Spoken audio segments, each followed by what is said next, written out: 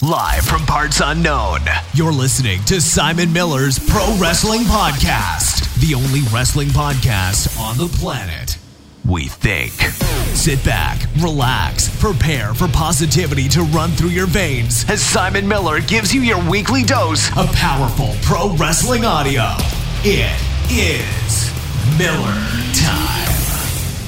Hello, welcome to Simon Miller's Pro Wrestling Podcast. My name is Simon Miller and you're listening to a Pro Wrestling Podcast. If this is the first time you stumbled across this, welcome. Pleasure to have you here. And if you're a long-time listener, it's a pleasure to have you here as well. I'll give you a quick rundown of the format in case you are new. Basically, on once a week on a Wednesday, it's just me talking to you for around about an hour as I fill you in on everything that went down in the wrestling world over the last 7 days. And on Fridays, we bring in a special guest, courtesy of patreon.com/Simon316, which is what supports and makes all of the stuff that I'm doing now possible. Without the support I get on there, I wouldn't be able to do it at all. And I'm very happy to say that person joining me today is my man Graham, who amazingly is in Malta. I always get excited when people are around the world because it blows my brain. Graham, how you doing today? I'm not too bad. Thanks for having me on the show, Simon. You're very welcome, Graham. As I said, is it Simon or is it Miller?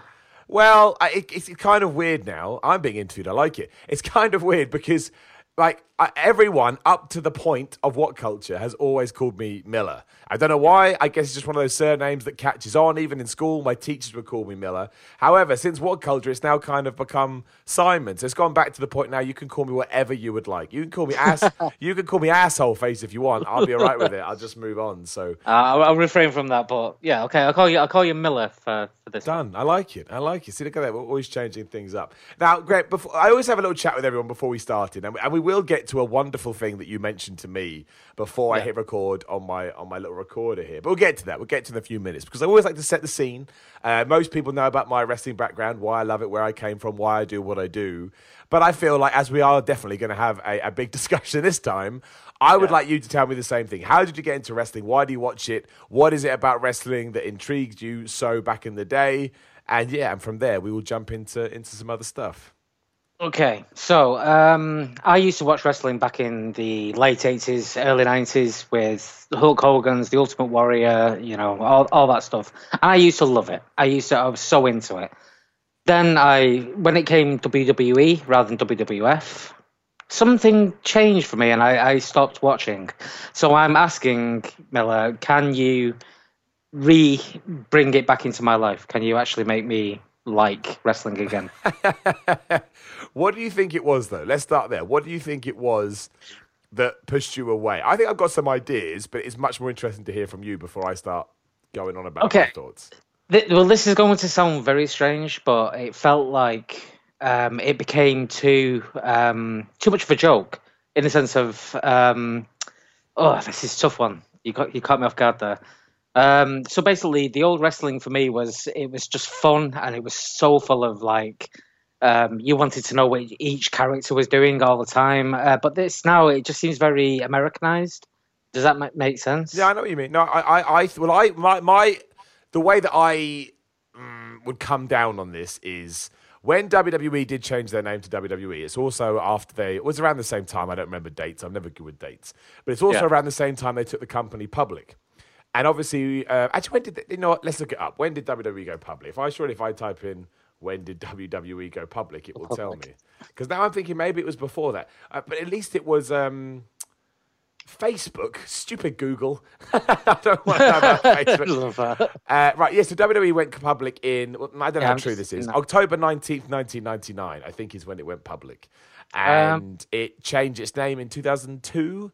I think so. It's all around the same time. So this doesn't really tie into my argument straight off the bat. But I do believe, and I think it took a few years for this to catch up, because obviously when you go public, it's all about what your stockholders want, right? That's the number one thing.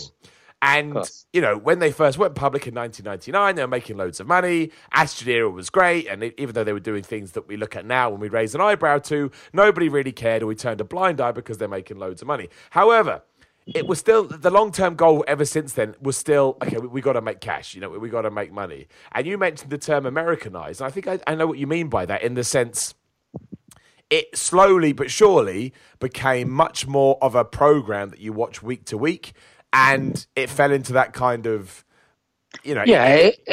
It felt like more like a series. Yes, exactly. Yeah. It found its structure, and the structure basically worked from a financial point of view. And as that was their new priority, and that's why they went PG. That's why they left PG-13 and went or whatever American basically became PG as opposed to PG-13. I get confused with all that stuff. They did that because they thought to themselves, well, we can, and it's going to serve our back end better. So that's why I think a lot of people fell off. And I think that's also why a lot of people came back on in 2011 when CM Punk cut his pipe bomb promo, because all of a sudden it didn't feel like you were watching a television series or a sitcom or a drama or whatever you want to. WWE loves to compare itself to that stuff, but sometimes not really the best comparison, because the best thing about WWE, about pro wrestling, is it can change and it can shift and it can do things that you're not expecting. And that's what the Punk promo did. It made people go, wait, well, that's that. Even though we knew it was part of the script, it didn't feel like it was part of the script. So it was easy to buy into. So let's start there. Because most people that say that fell into that thing, most people jump back on because of CM Punk. That is a very, especially when we're talking about internet wrestling fans. I hate that term. A wrestling fan's a wrestling fan, but it kind of what's the word? Shortens the demographic a little bit. Yeah. Did you hear about the Punk promo, or you just thought, man, I don't really care? Yeah, for me, again, unfortunately, it was more of a I don't really care. Again, because I came disillusioned with the whole wrestling scene because that changed. Maybe it was just because I enjoyed it so much in my youth. But then coming into adulthood, it's become something that I've never really followed. I have followed, but through your podcasts and through your videos. I'll take it, man. That means I've got a job. If everybody in the world did that, I'd be laughing. So I've got no problem with that whatsoever.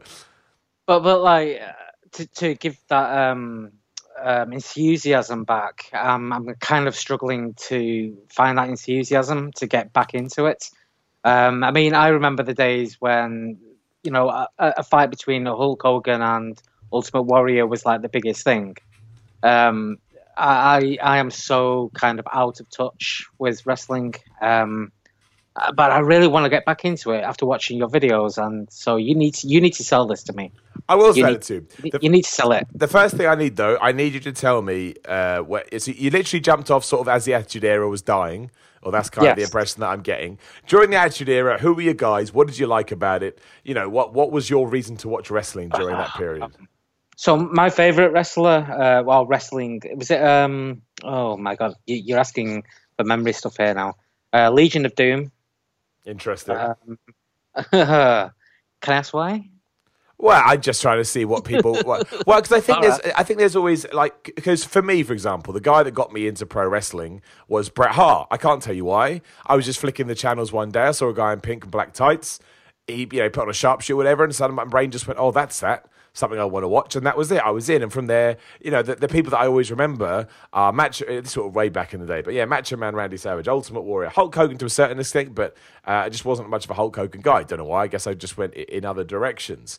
And then as things progressed, it was all the classics like Stone Cold Steve Austin, The Rock, and then when those guys had moved away, it was Triple H for a while. But the real interesting thing is, ever since WWE became more of a name than any star on the show.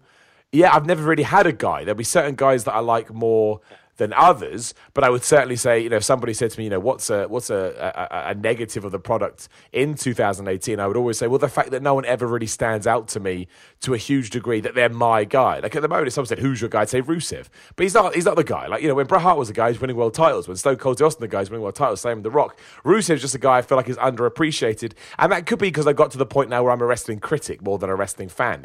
Maybe that's just the nature of my job. But I do think that people that kind of knock down that wall for you to get in do kind of shape your viewpoint of what wrestling is. So for example, if you got in because the Ultimate Warrior was brilliant, absolutely, what do you have today that's gonna rival that? I mean, you really don't. There's no one like it. So there's no maniacs running down to the ring shaking. Yeah, exactly. I think it's the showmanship in a way, sort of, that I miss as well. Like you're saying, that there's nobody dressed like the Ultimate Warrior with face paint on, with his the string bands coming, the ribbons coming from his arms, just standing there pulling these faces, like pulling energy from the air. Like he used to do when he used to like go into some sort of trance. Start pulling down power and stuff. I miss that. I miss that stupidity of it. Yes, I say stupid, but it's not stupid. It's just showboating and but done in a very comedic way. I know what you mean. I mean, look, wrestling by its very nature is stupid, right? Let's all dress in sort of, not a lot of clothes and roll around on the floor pretending we're having a fight. And you can do that with any kind of sport or anything. You can break it down, like EastEnders, which is a soap opera over here in England for my American listeners. Is literally, well, let's pretend a bunch of people live in a fake part of London and all hate each other. Like it does, but it's all about what you do within that. Which brings me to my point about the modern day.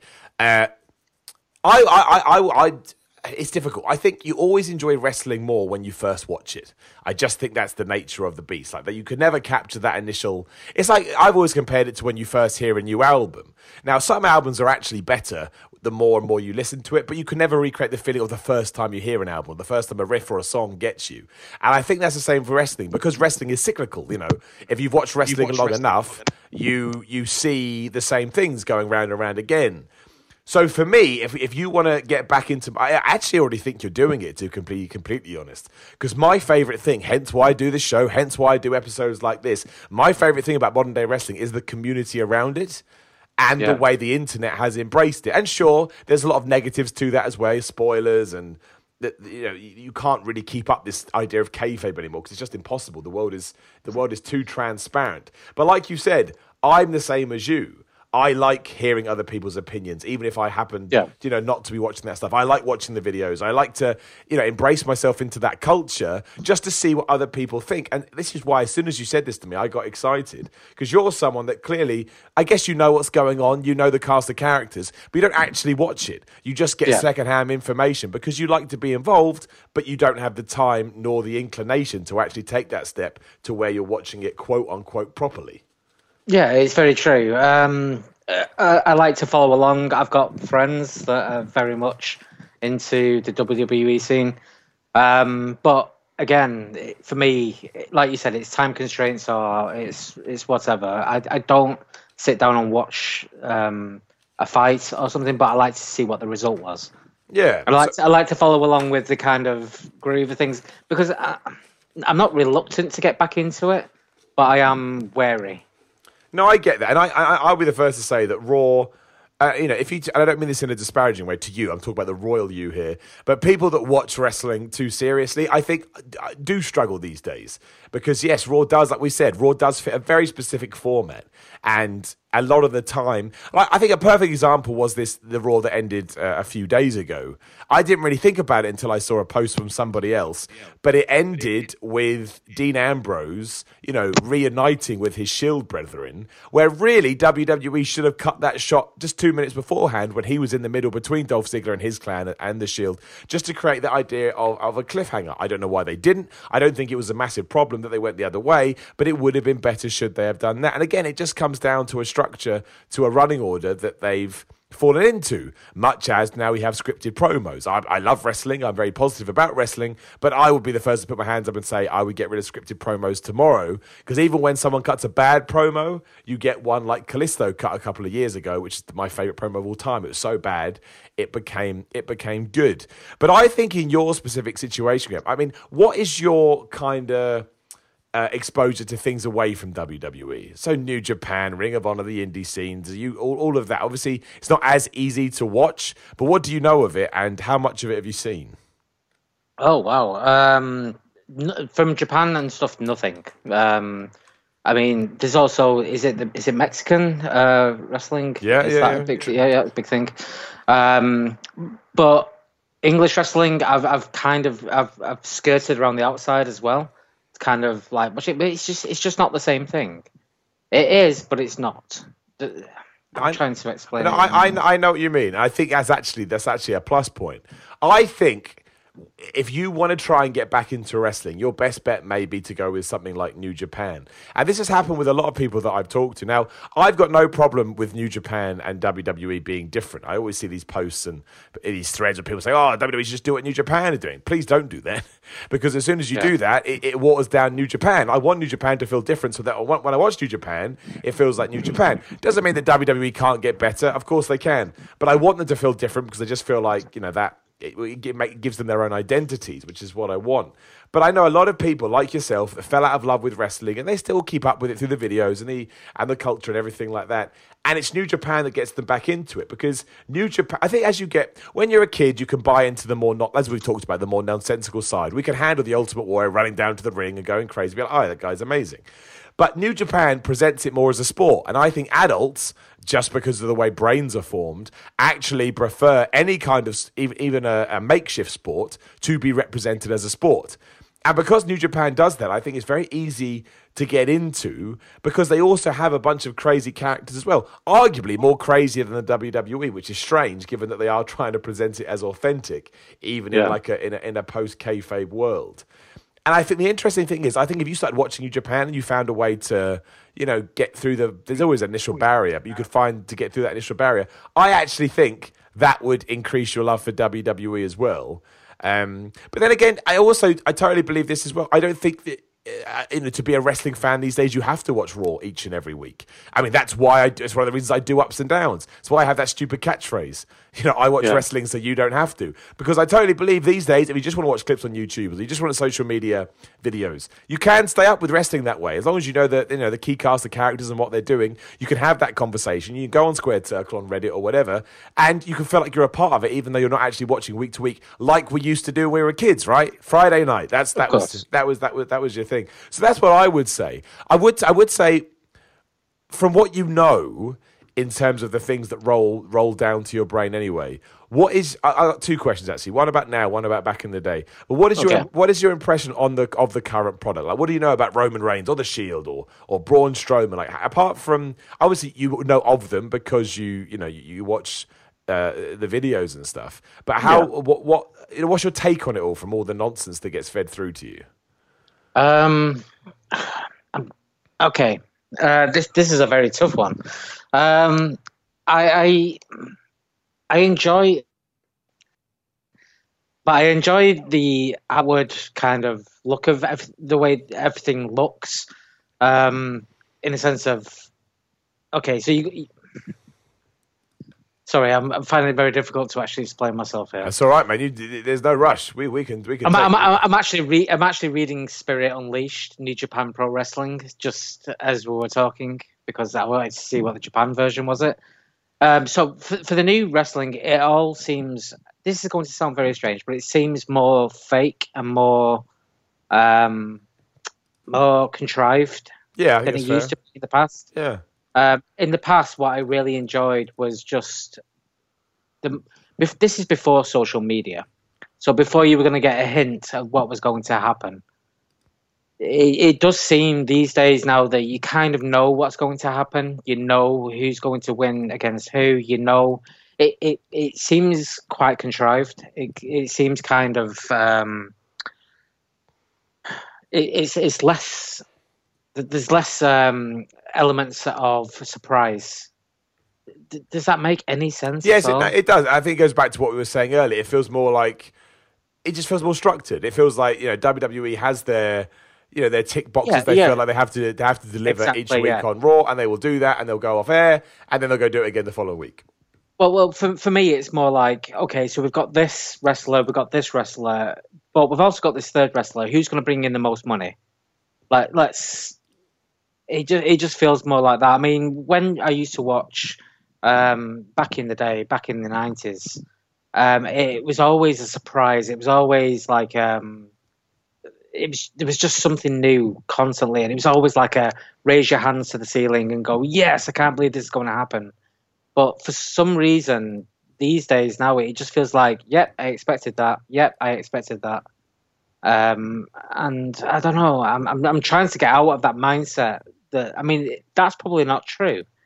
But it just feels that way in my own brain. No, I know what you mean. Do you feel, like, I know I've got a friend of mine that used to love wrestling and he doesn't watch it anymore. Do you feel as well, do you feel more patronised when you watch it just because you feel like it is aimed at a sort of a too wide a demographic? That's his thing. He's like, he has a very similar opinion to Batista. He's like, it's not adult enough for me, and I feel like it tries to tick too many boxes, and therefore, I always feel like I'm not actually getting anything I want because they won't focus on a specific direction. It is a wide demographic, to be fair. Back in the day, it used to be for teenagers. I would humbly believe it was more geared towards teenagers. Now it just seems to gear towards every demographic. So, like you said, when was it PG-13, but then it went down to PG? I think that's right. I get confused, but yeah, basically it was adult content, and they said no, we're not going to do it. Get rid of blood, get rid of swearing, blah blah blah. Yeah, I mean, I think it's been watered down slightly from what it used to be. I mean, I've seen fights back in the 90s where they ended horribly. You probably know about some of them most likely, but these days now, I mean, you have to give me a reason to go. You know what? Yeah, I'm going to go and watch that. I'm going to pay money to watch that. So you need to sing that song to me. Okay, so tell me why when all the CM Punk stuff was going on, did you hear about it, or did you were too far removed then that it just went over your head? Way too far removed. Right, okay, so I didn't even get that. Because I think that's something because I know a lot, like I said, my friend Brett did that. He stumbled into wrestling because of CM Punk. And he was like, wow, this feels real. I know it's not real. I'm a 30-something, well, he's not 30 at all, mid-20-year-old man. He'd been even younger then, that's not the point. But Call him a man? He's not really a man, is he? Let's be honest. Yeah, he's not, no.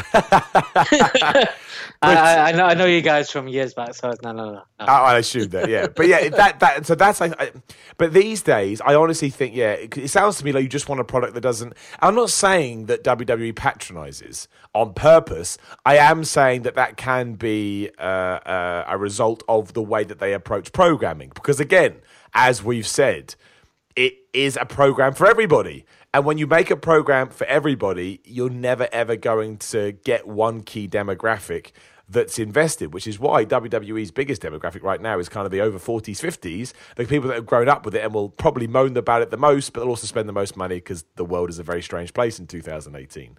So yeah, I mean, if you genuinely wanted to get back into watching, I honestly think a different promotion is the way to do it, and that way you get a different appreciation and a different enjoyment out of wrestling that maybe suits, maybe it suits you more. And as you've mentioned, these, the Attitude Era, I'm not saying the Attitude Era feels like New Japan now. It certainly doesn't. I mean, the Attitude Era was very story-based and over the top. But in terms of how they present their matches, it does feel like the Attitude Era in the sense that, not because obviously the Attitude Era just had DQs and count-outs and stuff like that, but they felt serious. Like when you got to Austin and The Rock, it felt like, okay, this is a real match, this is a real fight.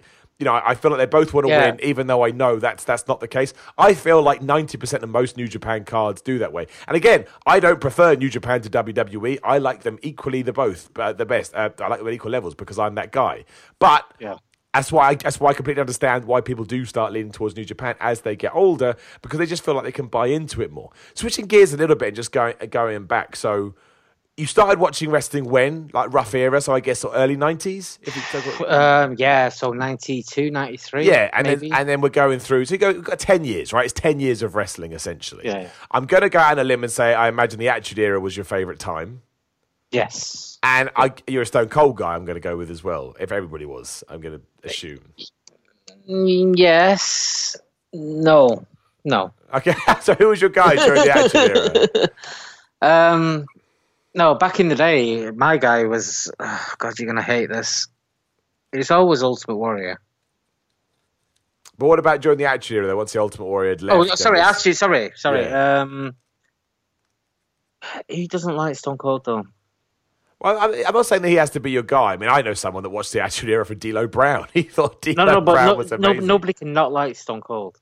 No, but that's why, again, I think the reason people like Stone Cold, and certainly something that you are attracted to, the Stone Cold, or Steve Williams, or whatever you want to call him, the real person, believed everything he was doing. Hence why backstage he'd be like, well, I'm not doing that. Stone Cold wouldn't do that. And while I'm sure it made him a nightmare to work with, it also kept that character's integrity. And I would argue that's what we don't have today to a certain extent. For example, Roman Reigns, I don't have a problem with Roman Reigns. We've chatted about this a lot on the podcast. But he doesn't have any integrity because... Yeah. You know, if someone said to me, how does Stone Cold Steve Austin speak, or what are Stone Cold Steve Austin's morals, for lack of a better term, I know. I don't know that with Roman Reigns because he's given verbiage by about 10 different people. He's doing different things each week. Obviously, we've got this problem with the heel-face dynamic. So it is all over the place. You go back to the Attitude Era, and everybody seemed to have a set role, and everybody seemed to have, you know, a moral compass. It doesn't work for the Attitude Era, but, you know, you could kind of figure out person to person who they were, and now a lot of them do blur into one. I think given that the Ultimate Warrior has but I mean, let's look at it this way. Eventually, obviously, the Ultimate Warrior went across to WCW. Was he that much of a draw for you that you started watching Nitro instead of Raw, or were you very much a Raw guy?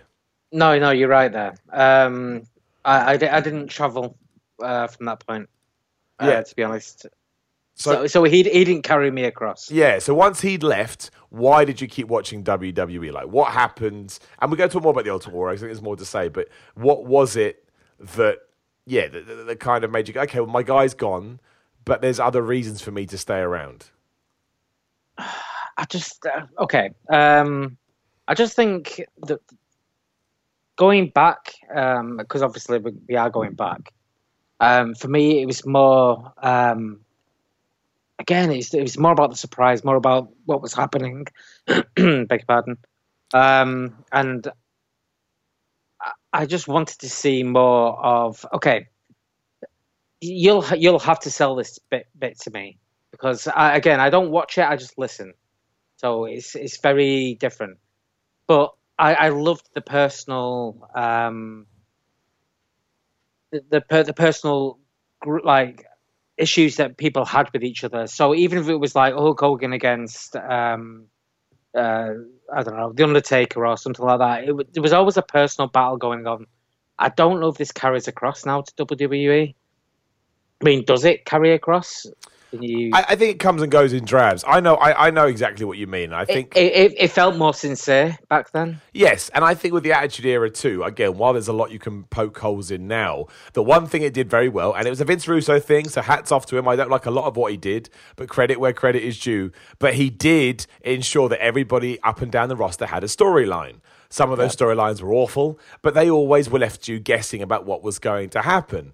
The problem with that form, obviously, is it had a shelf life, as we know. You can only do that for so long before the twists and turns and the cliffhangers become too much. But then I would also argue that these days WWE's gone too far in the other way too. They don't do that enough, and I think that's the kind of the back and forth that we have here. Yeah. But going back, I really think the problem for you in 2018 with Raw, for example. I mean, A, Raw is too long. There's no two ways about that. It's an investment. But even outside of that, you're right. You don't have over the top characters like the Ultimate Warrior, which is why I'd also maybe implore you to kind of check out something like NXT. Because NXT does feel very much like an old school WWE product. You've got people like the Velveteen Dream that are. Again, a lot of fans like to criticize his wrestling, not personally something I do, but a lot of fans do like to do that. But no one questions his charisma and his character, which is what the Ultimate Warrior was all about. He captivated you by who he was, not by necessarily what he did. Yeah, it's very true. Yeah, so I think NXT would be like that for you as well. But yeah, I just think it's one of those things. You can kind of break up wrestling into sort of little sections. And if we're talking about, wrestling when the Ultimate Warrior and the Hulk Hogan was around, that's kind of its own section when it was kooky cartoon over the top characters. Of course. And then if we shift it across to, so the Attitude Era again, that's just why I think that the Ultimate Warrior was able to leave and you were able to stick there, because we had a transition, and in that transition during the Attitude Era, it was about adult quote unquote storylines and cliffhangers and red herrings and all of that. But then after that, once the Attitude Era is done, and let's not forget as well, everything has to come down once it peaks, and WWE peaked massively there. Yeah. So it was always going to leave a lot of people. And a lot of people obviously left when Austin turned heel. They didn't want to see Austin turn heel. Austin felt like he'd done all he could as a babyface. Debatable, not what we're going to talk about today. And a lot of people did then go, well, I'm going to take a break, and they never came back. A lot of us, myself included, then for whatever reason fell back into it. But from then, especially if you're so far removed by the time Punk came along, there wasn't really a lot going on. I mean, that's just the truth of it. John Cena was the guy, and I don't know what kind of state WWE would have been in if it wasn't for John Cena. Cena. But I don't think John Cena was someone that was going to get necessarily someone like yourself back in, because that wasn't really his MO. He was... Ironically, you say that, but John Cena, I mean, he's become more outside of wrestling. He's done his bits and bobs where he does these surprises for kids and stuff like that. He seems like such a genuine guy. He's actually maybe one of the reasons why I would go back in, just to see how he gets on. But that's now, right? Not back in 2005 or whenever he first obviously, not back in 2005, but now. I mean, that's one of the reasons why I might get back into wrestling. But that's fascinating, man. I mean, that is why a lot of people forget about the power of John Cena, because you're right. I don't know. A lot of people say, it's PR, whatever. I don't care. You hit the nail on the head. John Cena does come across like a really authentic guy. And as you've made really clear, authenticity is what you're looking for. Exactly. You don't want the... No, pageantry is the wrong word, because everyone loves pageantry. But you don't want that stale, top of hour 2, we'll make sure we have a match kind of nonsense, because it becomes very hit and miss. Okay, so let's say, John Cena is coming back at the Australian show, which is in a week and a half or whenever it is. Let's say that come November, John Cena is back full time. You hear about this through the grapevine or through one of my dumb videos or through the podcast. Do you tune into Raw? And if you do tune into Raw, what do you need to see from John Cena to ensure that you don't just go, I don't want to watch this anymore? Wow. Okay. What I would like to see is a little bit of the old, but a little bit of the new, if that makes sense. Yeah. I'd like to see. I'd like to see the raw talent of these people. Because let's be honest, they have raw talent when it comes to wrestling. And I want to just see a little bit of... I want to see something grow between different... It's very difficult. I don't know. You're going to have to sell it to me, Millie. You're going to have to sell it to me. Well, I think you'd enjoy WWE more if you... I think you need to come back to WWE, by watching stuff like Ring of Honor or All In, for example, the All In pay-per-view. I think you need to watch that, even though it would make no sense in terms of story. But I think you need to come back to WWE after you've seen something like that, because you just said there, the in-ring product right now in terms of WWE is better than it ever has been. But clearly, for you, there's nothing wrong with this. That's not enough. Like you need the full thing. But I'm not saying that other promotions do have the full thing, but they certainly have matches that I think are laid out, promoted, and presented as real fights. And I think it's within that you can sort of spark that kindle for pro wrestling. And then I believe if you go and watch WWE, don't watch all of Raw, it's too long. But I think if you then go back and watch WWE, this is kind of how I see it as well. You can enjoy it more because it's almost like in 2018, because of social media and how small the world has become, you don't just get your wrestling fix from WWE anymore. You get your WWE fix from WWE. You get your good matches from New Japan, and you get everything else. You kind of you make your own wrestling universe. Terrible word to use, given they love it, but that's what you do. You pick and you take different parts of different companies, and then you push that together. You go, well, that's why I watch wrestling, and I get everything. I get everything from all these different places. And that's what I think you're going to need to do. Because, there's no two ways about it. WWE, especially at this time of year, as we're getting further away from WrestleMania, but also obviously closer to WrestleMania in 2019, WWE does fall into a bit of a slump. Hence why the ratings this week were the worst of the modern era. That's just the case. People feel like, well, I know nothing's going to happen now, so I'll take a break till January. It's nice to have a break from things, of course it is.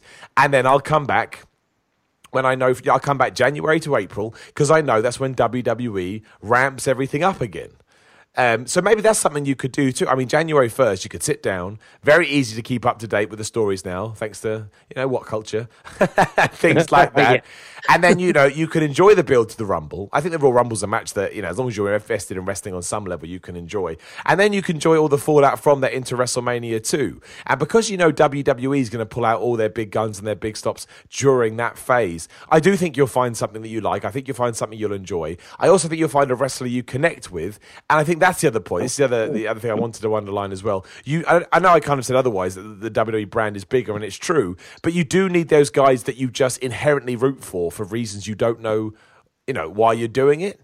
And the Ultimate Warrior was clearly clearly that for you. But again, he was flamboyant and vivacious and over the top. And I don't think really, other than someone like the Velveteen Dream, there's many people that are allowed to go that crazy.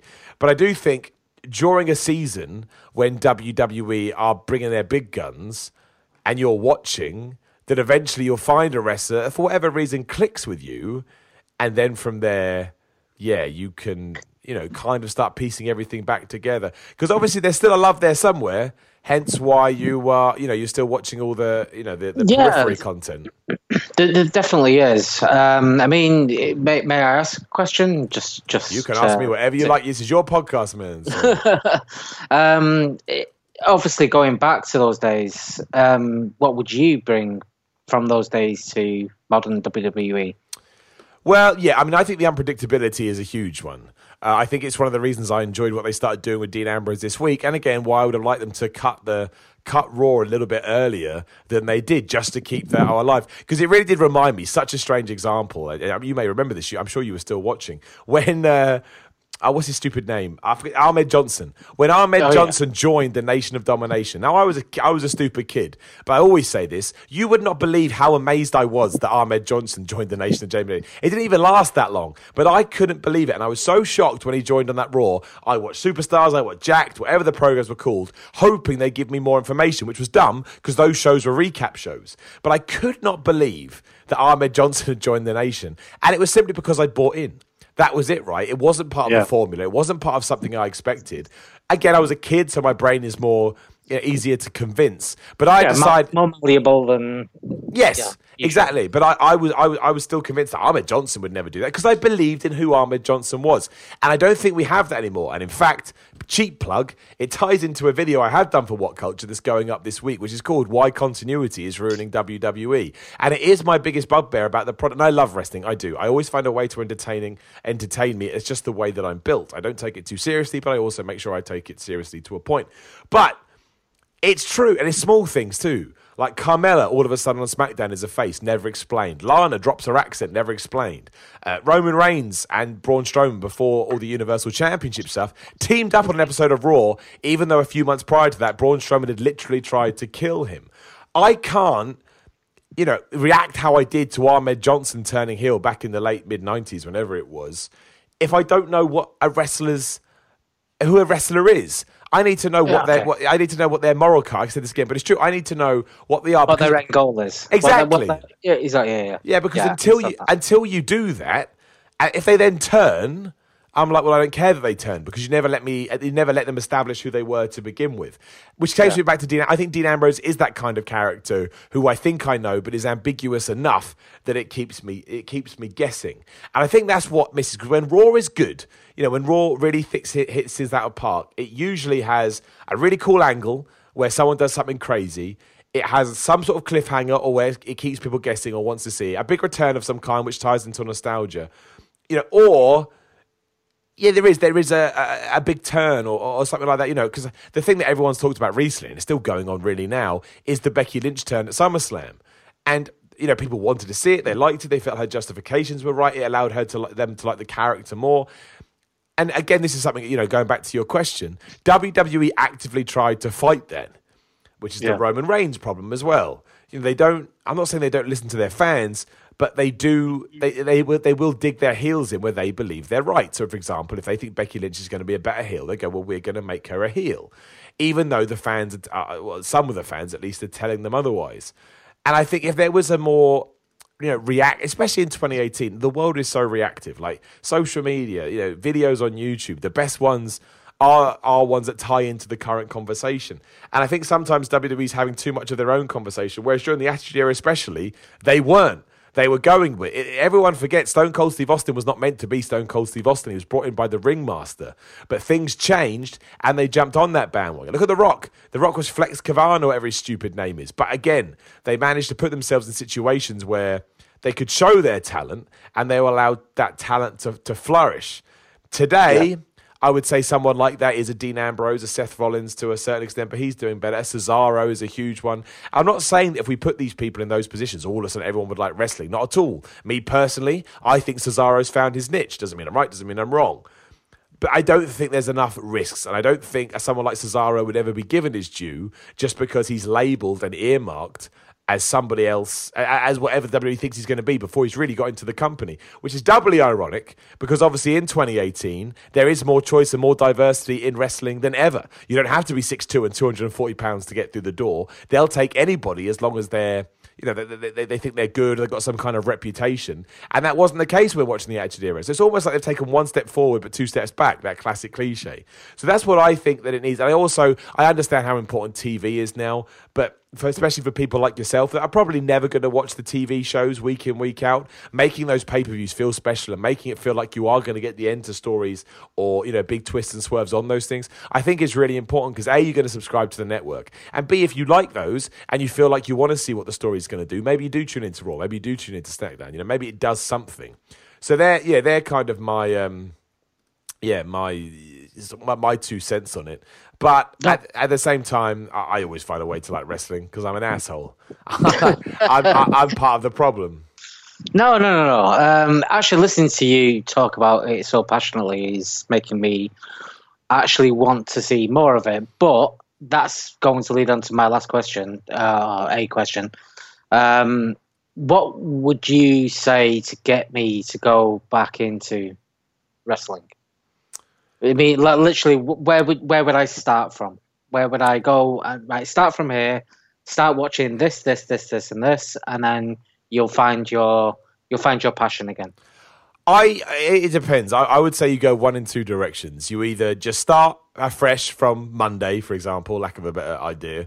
So you just watch the first Raw, and you probably already know most of the stories and the characters. Like you said, you've been listening to podcasts like mine and watching What Culture stuff, or. I mean, CM Punk would be a place to start. It's a shame he's not in the company anymore because if he still was, I think you could watch all that stuff in 2011 and develop such a relationship with him that you'd actually want to root for him. But the man that is still in the company is Daniel Bryan, so I think we go in that direction too. I would go and watch all the Daniel Bryan stuff from 2013, 2014. I'd watch his retirement speech. Again, when you do get round to watching SmackDown, you'll probably feel like a lot of us and go, well, WWE aren't really using him as we want him to be used. But the fact that he's so genuine and he's so easy to like, I think that's the spark. So even if you become a guy that just watched Daniel Bryan segments and it grows from there, I just think Daniel Bryan's got that thing that makes him so relatable to fans that he's an easy front door to get back into it. So that's what I would do. I go watch all his WrestleMania 30 stuff to build. If you had the time, I would say, read about how this clearly wasn't the plan and that WWE just... I think that's the last time WWE acted like they were in the Attitude Era, in the sense that Daniel Bryan was never meant to be the guy. They actively fought against it, but ultimately they couldn't because he was too popular, he was too, again, relatable, and he was just too fun to watch. So I would say that. Then I'd say start watching SmackDown because it's far more digestible at 2 hours. I'd try and fit NXT in there as well because I bet you find at least one guy in NXT that you go, I like this guy. And I think as soon as you've got that passion for that one dude or girl, then there you'll be in. And I think that's where it starts. I started watching wrestling because of Bret Hart. I'm going to get out of the limb and say you started watching because of The Ultimate Warrior. It wasn't because of wrestling. It was because of what those characters did within the ring or coming to the ring or promos, whatever. I just think you need to find that guy again. I think on the main roster, Daniel Bryan has a huge potential, but I also think because they're almost, and they're not, a lot of them are seasoned pros. However, from the WWE point of view, because a lot of the dudes on NXT are... being shaped, the diamonds in the rough, you can find someone to get behind. Then when they get to the main roster, you'd almost feel like a proud dad because you'd be like, oh, I've seen this person grow. And then I think you can start looking at everything else they've got and deciding, just how much of your time you want to dedicate to it. You've definitely sold it to me. You really have. That's my job, my friend. Definitely. No, you've done really well there. Well, I appreciate it. No, it's not something that I've been able to follow as much as I'd like. But to listen to your podcasts and you listen to your comments and stuff, you kind of bring it in anyway.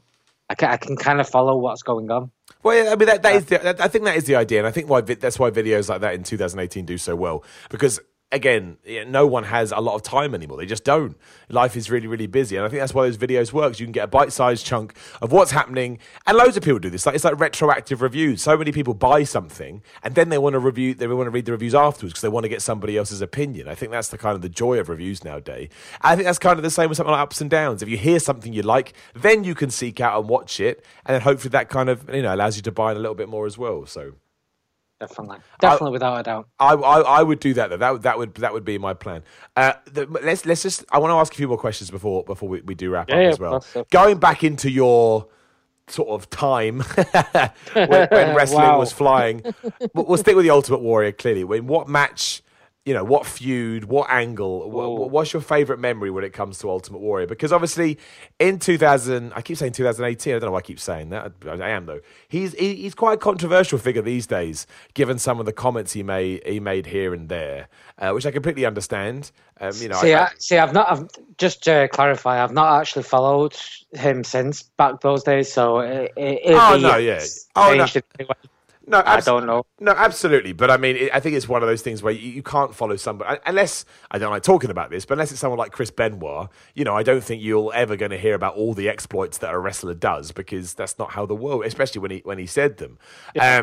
That was more just of my segue in the point that a lot of people sort of, they have conflicted memories of the Ultimate Warrior because of everything that he said. But throwing all that out the window, what's your favourite Ultimate Warrior angle? What's your favourite Ultimate Warrior memory? When you look back to those hallowed days, what is it that stands out to you the most, where you're like, yep, that's the reason, that's why? And you can say whatever you want. You can say WrestleMania 8 with Papa Shango. You can Sid Justice. You can, whatever is good to you, man. I could never name them. But I do remember one fight. It always springs to mind. I think it was in the Royal Rumble. Was it Royal Rumble? It might have been the Royal Rumble. Oh, dude, I'm useless with dates, man. Don't worry about that. I can never remember when anything happened. I remember it happening, but I can't remember where the hell it happened. No. I just remember one time where it was Hulk Hogan, Ultimate Warrior, I think Undertaker. Oh, God, there were so many people involved. And that's why I think it was a Royal Rumble.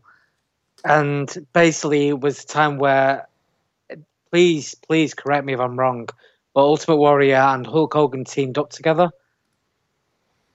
I mean, they absolutely will have done. I don't remember specifics. Yeah, I couldn't tell you specifics either. But I just remember this moment where everyone was fighting everyone. Hulk Hogan and Ultimate Warrior were not actually fighting each other, but they were fighting everyone else. And then suddenly, Ultimate Warrior does his thing where he does that raise to the ground. Hulk Hogan had pulled his t-shirt off, and they stood side by side to take on the rest of the ring. And it was like, it was just one of those things. It was, where you actually jump up from the sofa and you punch the air and go, yes, come on, let's do it.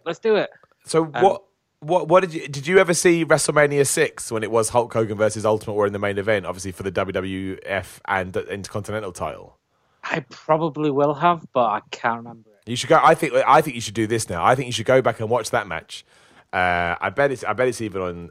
I tell you this, even if it's not on YouTube, it'll definitely be on Dailymotion. Somehow Dailymotion just gets away with anything. There it is, right? It's literally on YouTube. I'm literally watching it right now. For some reason, this match is allowed to be on YouTube. That's how I would get back in. I would watch that match. It will give you all the feels. It will remind. Literally looking now. Sorry?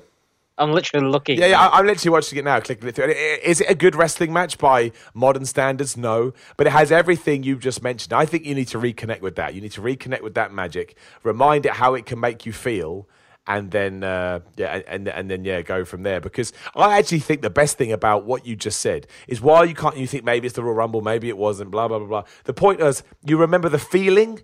And I'm going to get cheesy here, but it's true. That is why wrestling is so great, and that is still why I watch it now. Because, admittedly, maybe say 90% of the time you don't get that feeling, but I think the reason it keeps you hooked is when they do something right, and you get that feeling. And again, there's been loads, but Daniel Bryan, we've mentioned, was absolutely one. The CM Punk stuff was one in recent memory. I'm sure there'll be one, but I can't think of it now. It has happened in the last couple of years. I mean, even a small one, when they did the Raw 25th anniversary, or whatever the hell the last anniversary was at the start of the year, when they began it with Austin coming out to stun Vince McMahon, Like the pop that Austin got. I was a 14-year-old kid again, man. I was jumping around, and exactly. Yeah, that's wrestling for me. That's wrestling. Exactly. So I think you need to recapture the feeling. So I'd watch that match to remember it. Go watch that clip as well. I mean, I've actually got it on right now as we're talking. Oh, there we go. You see, you're living you're living the dream. I can't remember what the hell the anniversary was. I think it was the 25th. But go watch go watch the Raw 25th anniversary. Stone Cold Steve Austin stuns Shane and Mr. McMahon. Make sure that you don't watch a clip where there's no entrance for Austin, because it's that pop that will really get you. And there's loads of clips. I'm looking now that there's loads, and there's one that's actually called Huge Pop. I mean, it's actually designed for that. So I think that will start reminding you that you don't have to watch every week, but it's worth staying in touch just for those small moments that for some reason make us all feel like we're part of this special little club that, while we know millions of people get, it kind of feels like only a few of us get it. So I would go and do that. And I think when you have one of those moments again, and start with the retro stuff, remind your brain what got to you in the first place, I imagine before long you'll find yourself falling back into pro wrestling. Yeah, but literally just watching this video that you actually told me to watch, I'm into it again. There, you see. Someone get in touch with WWE. Where's my paycheck? Where's my paycheck? So, I mean, do you have a favourite match of all time or anything like that? Is there anything that ever stands out? I think you're more of a feeling. Now this one. It's bringing me back into wrestling. I'm literally watching Ultimate Warrior win. And arms in the air, he's doing everything now. Hulk Hogan's lost. And the best thing about that kind of era is the way they're shot as well. It's got that kind of dusty, smoky feel, which a lot of people kind of use disparagingly against wrestling. But if you grew up with it, I think it's got a nice nostalgic feel to it. So it actually feels like the bare fisting tournaments of the UK. Yeah, it does. It does. You see little dusty rooms with a ring in the middle and people going at it. You know, that it has that kind of feel about it. It does. Then you see the arena and then you're like, okay, so... Yeah, you're out your version a little bit. But I would also try and seek out Chris Jericho versus Kenny Omega from New Japan last year, I think it was, because you won't feel completely alienated because you've got Chris Jericho there, you know, a guy that you're used to. I think you would like Kenny Omega. Kenny Omega is very good at stirring up these feelings in people because he's just a regular dude that's really good at what he does. So I think when you want to kind of step out of that WWE bubble, I'd maybe start there. And again, thanks to the glorious world of the internet, it's so easy to find that stuff, even though it shouldn't be. I know. It's so not right, but well, it's the world we live in, man. It's the world. And there's nothing we can do about it. Graham, is there anything else you wanted to touch upon before we start wrapping this thing up? No, I think you successfully get me back into. That's what I do. That's what I do. I don't think anything else has gone on in the rest. I always like to talk about anything that's happened in the last couple of days. Should it be relevant? I don't think anything really has. The Liv Morgan, Brie Bella stuff is still the stuff that everybody is talking about. I've kind of left that one in the past now. There was an interesting update with Neville. Apparently he's not ready to take indie bookings yet, in case you've been wondering where Neville is. So it'll be interesting to see what happens with him going forward. But other than that, no, I think we'll have a quiet weekend this weekend, and obviously things will kick off on Monday as we build to the WWE Super Showdown in Australia, or whatever the hell it is called. But Graham, that was a pleasure. I really enjoyed that. I like a spin on these podcasts, and I feel like you did exactly what you want pro wrestling to do. You brought something new to the table, and you kept it interesting. Thank you very much. No, you're very welcome. And thank you very much for the support, man. And all the patrons as well. Patreon.com/Simon316. I literally mean this. I said this to people at EGX that very kindly came and said hello, be it from the podcast or What Culture or the Patreon or Rock Reacts, whatever. I wouldn't be able to do this stuff without that support, be it a watch, a like, or all the contributions on Patreon. So thank you so much. You don't have to, Graham, but I would like to give people the opportunity. Anything you want to promote, any social media or anything like that, or you can stay completely anonymous to the world. No, my website is just Mulray. YouTube Mulray. I don't really do anything on there that much anymore. But so no promotion. Well, there you go. I'm all good. Okay, good. I'm glad, as long as you're happy. That's all that matters to me. You can come follow me on Twitter and Instagram at Simon316, YouTube channel / The Middle Report Rules. Don't forget, right now we are running a Fire Pro Wrestling PS4 competition. All you got to do is tweet me at Simon316 saying I want to win Fire Pro Wrestling. Go to the YouTube channel, like the video of either of these podcasts. You can do it on this one, or you can do it on the one on Wednesday. Leave a comment saying I want to win Fire Pro Wrestling, and I got 5 copies to give away, and I'll make sure they go out. Run it for about a week, so they'll go out in about a week and a bit's time. Graham, thank you again so much for your time and your support. I've really enjoyed this. It was a pleasure. Thank you, Miller. Thank you. You're very welcome. And yeah, we'll be back on Wednesday to talk about everything going into the big Australia show. Any fallout from Raw and SmackDown. Thank you very much for listening. Make sure you give us 5 stars on iTunes. Join the Facebook group. Just search for Simon Miller's Pro Wrestling Podcast. And I'll chat to you again next week.